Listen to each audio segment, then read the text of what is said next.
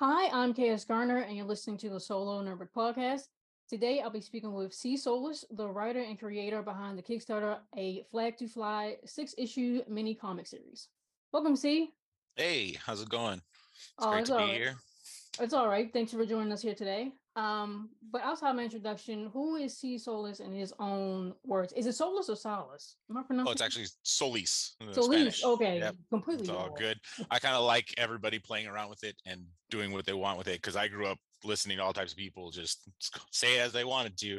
Predominantly Mexican areas, like it's kind of known Solis, but everybody else is just their own, which is fun to play with. Solus, it's just I got no soul.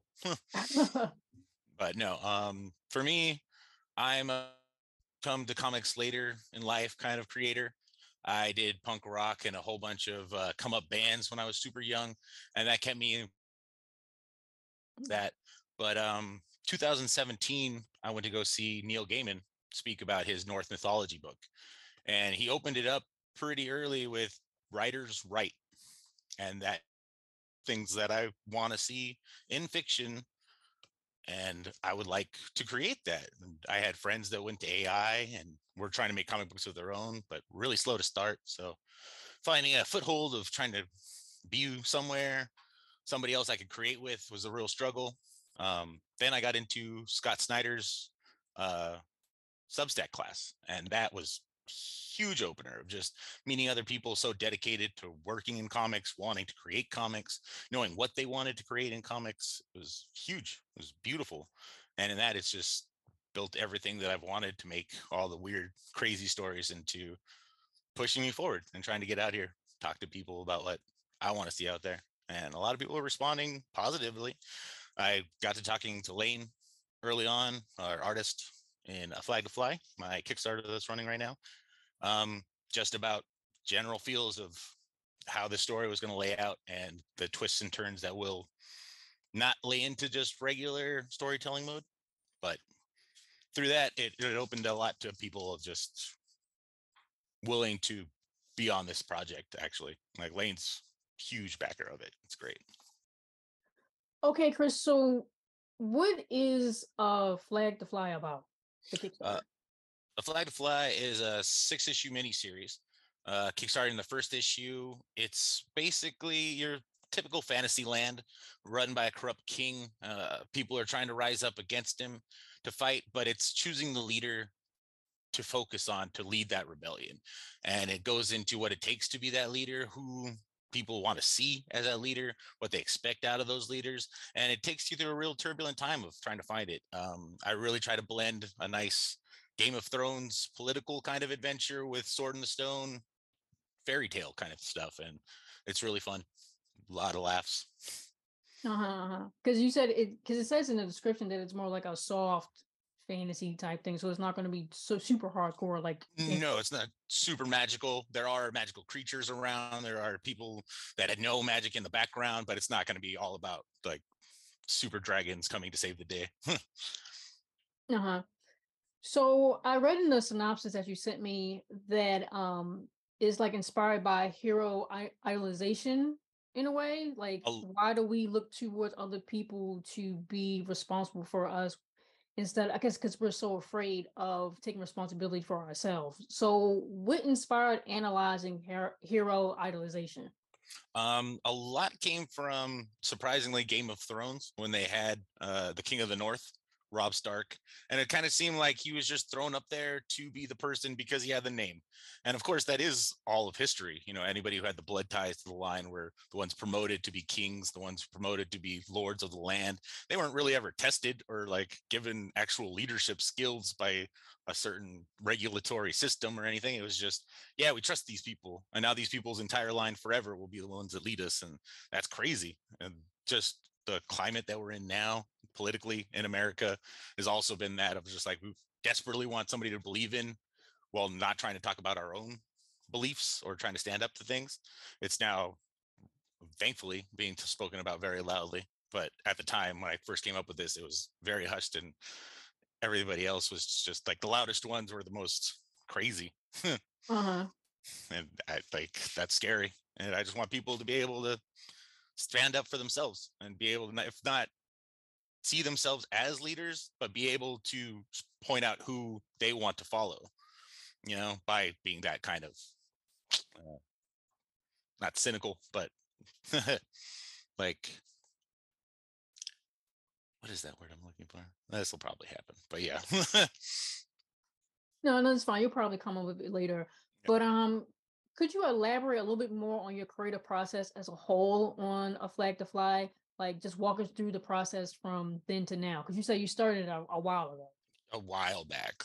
So this was actually one of like the first stories that kind of came to me, but it had a lot of time to grow and just kept growing into something I wanted to make first. I really liked the idea that like Tolkien had a huge background to his stories and started with language.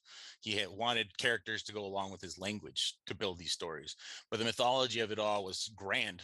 And he started with The Hobbit. It's a child story for all intents and purposes, but it was so basic and introduces you to the world really quick and really gets you interested into it. And I wanted something that did that.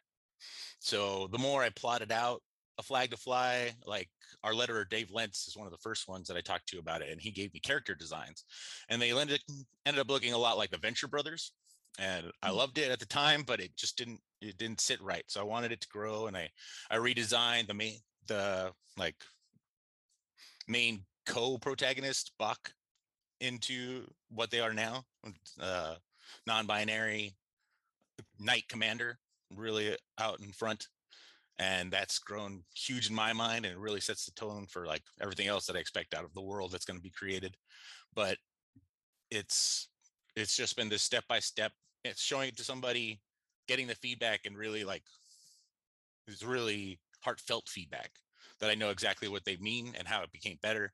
And through that, the last little bit came from our editor, Aubrey Lynn Jepson, who just sent me straight on the path with Lane that had all the magic in the art that brought it out for me and got me to this point where it was so good.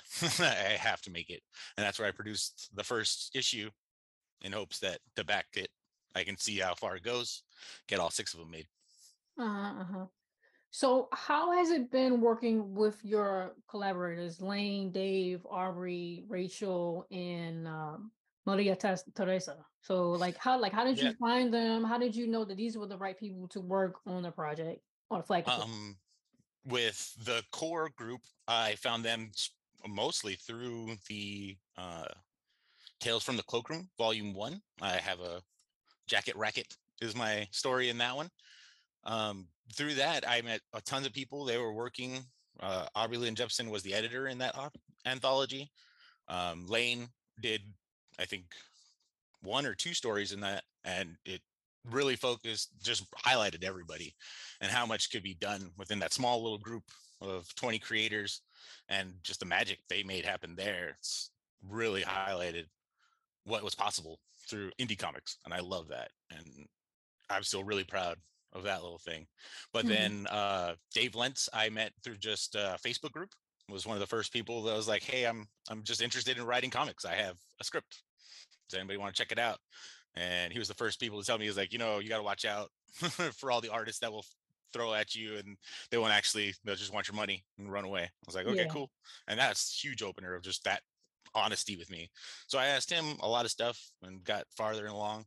And yeah, Mara Teresa was amazing artist who's now done amazing things. But at the time, she was working with Aubrey Lynn Jepson and doing plotting out a story in one of our discords, and that's just really lit up her. Rachel Disler, I've actually, it was one time they were just looking for work, and I asked them for a pinup of my Jacket Racket character. And from there, that's been one of like my greatest little friendships of Twitter.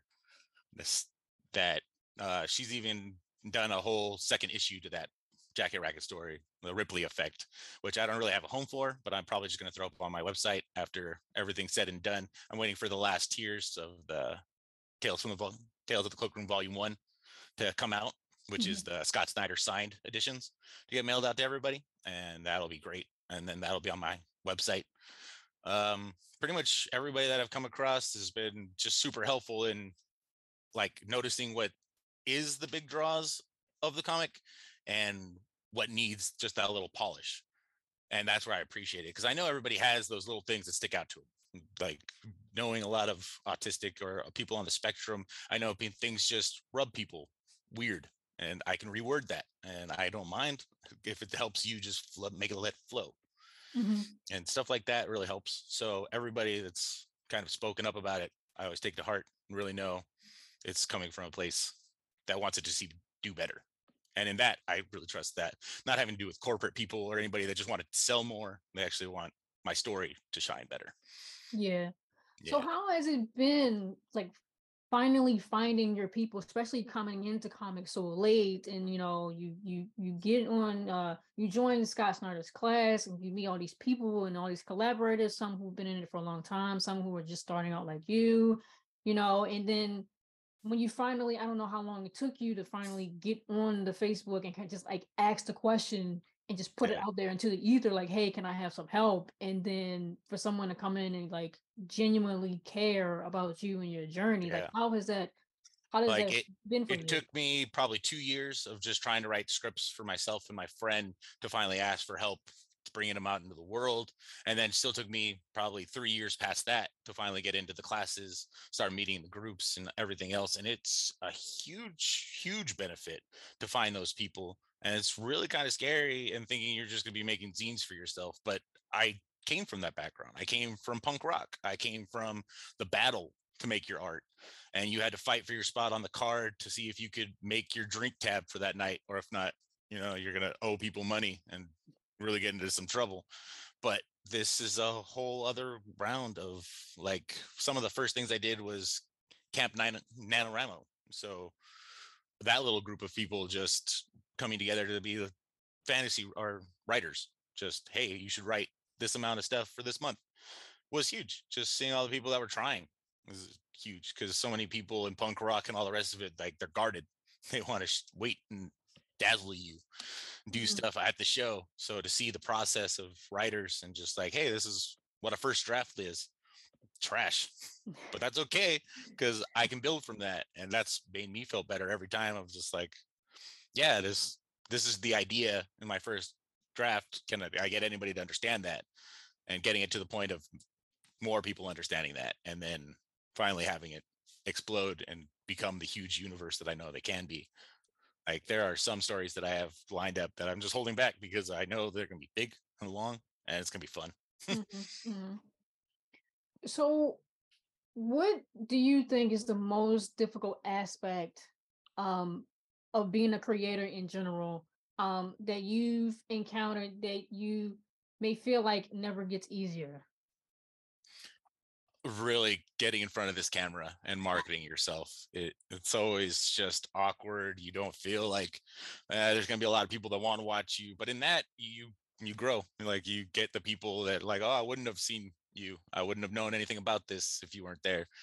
And it's always just kind of like, it's kind of weird just being me when I know, like, Lane's art is the shiner, Dave's letters is amazing. I couldn't have been here without Aubrey's edits. The variant covers are beautiful. Like, it's not just me, but I need to be out here to tell people about that too. So that's kind of, yeah, never going to get easier, but also very important. I mean, yeah, they wouldn't have had anything. Well, we need your writing. We need Yeah. your ideas because they wouldn't have had anything to draw to. They wouldn't have anything to edit or any Yeah. to make the variant covers. We need your work. So it's That just is one of the more and more beautiful things practice. about comics is the collaborations. I love that comic is nothing but collaboration on collaboration. Like, don't get me wrong, those single creators that are out there making their comics all by themselves are masters sometimes that are, oh, mind-boggling. But the collaboration that goes into making an Amazing Spider-Man number 200 is mind-blowing. Those Hmm. people that all put their names on that gorgeous book that's now worth hundreds, if not thousands of dollars, that kind of stuff is just, I love that. I love that. Just coming from a band aspect of wanting people to all work together and make this giant sound. It's like, this is also something like that. Yeah, yeah, yeah. So, what's something you've learned along the way that you wish someone would have told you when you first started? I didn't need to wait to start. I could have been writing. I could have been even doodling, just something that got me into a convention to talk to somebody that would have been like, oh, you want to do this? You could do this. You definitely can. Like that has been the doors that I've opened everywhere. We've been doing this by accident too. Come on, let's go. It's Mhm. beautiful. I love that. I just wish I could have done it earlier. Yeah, I try to think of when I'm procrastinating or I feel like something is not ready to be done is that, you know, 4 months from now is going to be 4 months from now, regardless. So are you going to be 4 months? Are you going to have any type of progress in 4 months, or are you just not going to have anything done in 4 months? Because it's all going to be the same regardless. You're going to be the same age 4 years from now, regardless of what you do. Yeah. Did you build it? Did you push it Yeah. out there? I love completing stories. I love completing projects. That's another good just testament of pushing forward, making things presentable and done. And I'm happy to start it with this one, at Mhm. least by myself, because like I said, I've already been in that volume 1 of Tales of the Cloak Room, and I also have a story in volume 2. So outside of working on a flag to fly, how well do you find balance for your life? And how do you typically manage your mental well being when you become stressed, frustrated, or overwhelmed? So my day job is not music production. Technically music festival production. I do heavy machinery delegations for music festivals, like people that are building the stages and stuff at those, and that usually takes me away for me anywhere from 2 to 6 weeks at a time, but then also gives me 2 to 3 weeks in between shows that I have nothing to do, where I come back and I'm able to reset myself. And that's where I find myself with a lot of time to kill, where I've always kind of been a hard worker or somebody who wants to pass time accomplishing things and getting stuff done. And as much as I want to sit around and play guitar all the time, it just turned into something more. And I started writing more. And yeah, that it's not easy doing that because it's always just constantly a grind at something. But at the same time, without those things to distract me, I sit around and get into all types of debauchery and bad things for my health. And it went really bad. Punk rock has its tolls that it wants you to sow, and nah, it's not Mhm. worth it. It's not worth your life. It's fun. Don't get me wrong. You should experience some things in your life, but nothing to get stuck on, nothing to die for. Uh-huh. Uh-huh. The soul of punk rock is always experimentation and sticking up for the little guy. That I will die for, but we're better than everybody, and you need to bow down in front of us. Kind of feel that a lot of the stuff turned into is not. Nah. Yeah, yeah.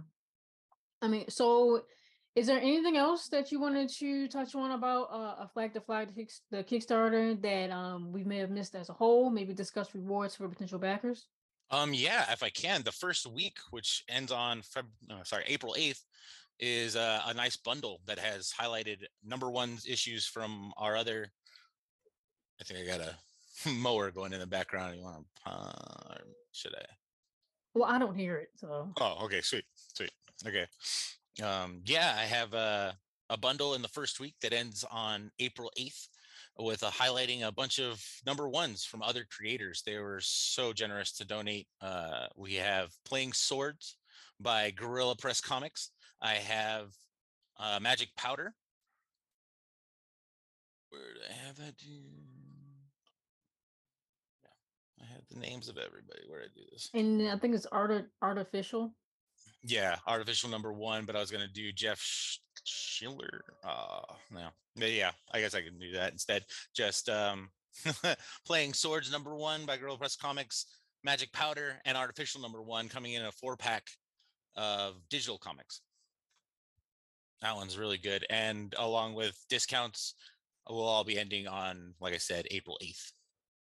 Okay. Um, I'm just looking at the Kickstarter too. Oh, no problems. Mhm. Yeah. And then you have, it looks like, I guess the variant covers for one of the tiers, C flag. Yep, that one's going to be the Mara Teresa Suska cover with Leon on the cover looking quite beat up. It's really beautiful. I really love her style. It just kind of adds this fantasy kind of feel to all of it. And then there's the cover B, which was by Rachel Disler, also amazing cover. And then, of course, there's the cover A, which is done by the interior artist Lane Lloyd Bach, carrying the nice group that will be following along. It's good. Amazing artists. I think what else? You get your name in the credits. There's a sticker set that you get too. We have sticker sets. We have prints of our covers, all those beautiful covers. Definitely every tier that we have, even if it's just donate $1, you can get your name into the back of supporters and people that want to see this comic book grow. We appreciate every little bit. We also have a LCS tier, or a retailer tier, if any of the retailers out there would like to back it, with 10 copies of the A cover, 2 copies, and 1 signed copy.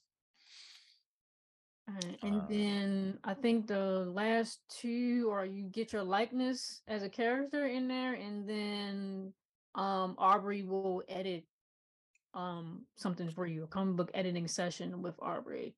Those are no AI and no not safe for work.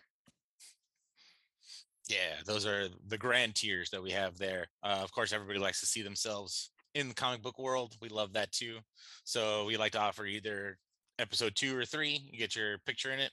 We'll give you choices of which character you're portrayed as, so nobody gets thrown in to be the bad guy every time. We don't like that. And then, yeah, we love indie creators. Since I came up with the group so late in my life, technically, it was really the group that brought us all together, that helped me focus myself. So I figure if somebody needs editing, Aubrey is the perfect person to talk to, and really awesome. Would be beautiful if they got their chance. Yeah. So, see, is there anything else that you wanted to touch on? Are you doing any other projects? I know you're in Tales from the Cloakroom Volume 2. And is there any other work that you're doing? Are you going to be in any conventions or? Right now I'm gearing up for festival season in Musicland. So Oh I'll be yeah. heading out to EDC Las Vegas and a couple of those things. But right now I have Volume 2 coming out, which I believe launches in May, and then this finishing up in May. Mhm. Then I have the other small 6-page episode of the Ripley Effect with Rachel Disler coming for my website. So I have a nice little domino effect of things to drop. I still have a lot of things to produce. I actually have I'm in the tier of Scott Snyder's Substack, where I get to basically pitch him stuff and he gives me feedback. So I actually have the rest of this lined up for my next one-on-one visit with him. See if there's anything he wants to add to my, or just something to say. I don't really get anything to add from that tall of order. He doesn't want to be sued for anything. But yeah, he gives real great feedback, real great stuff on marketing. So I'll be happy to see what he says about the rest of this. And I think that should do it. Cool. Yeah. All right. Well, again, I want to thank Solis, the writer and creator behind the Kickstarter of Flag to Fly 6-issue mini comic series, for joining us here today. All of his socials and website will be listed in this episode's details, alongside a Flag to Fly's Kickstarter link for those who are interested in supporting the comic that is now currently available until May 1st. Again, I'm KS Garner, and you've been listening to the Solo Notebook Podcast. Thank you. Thank you.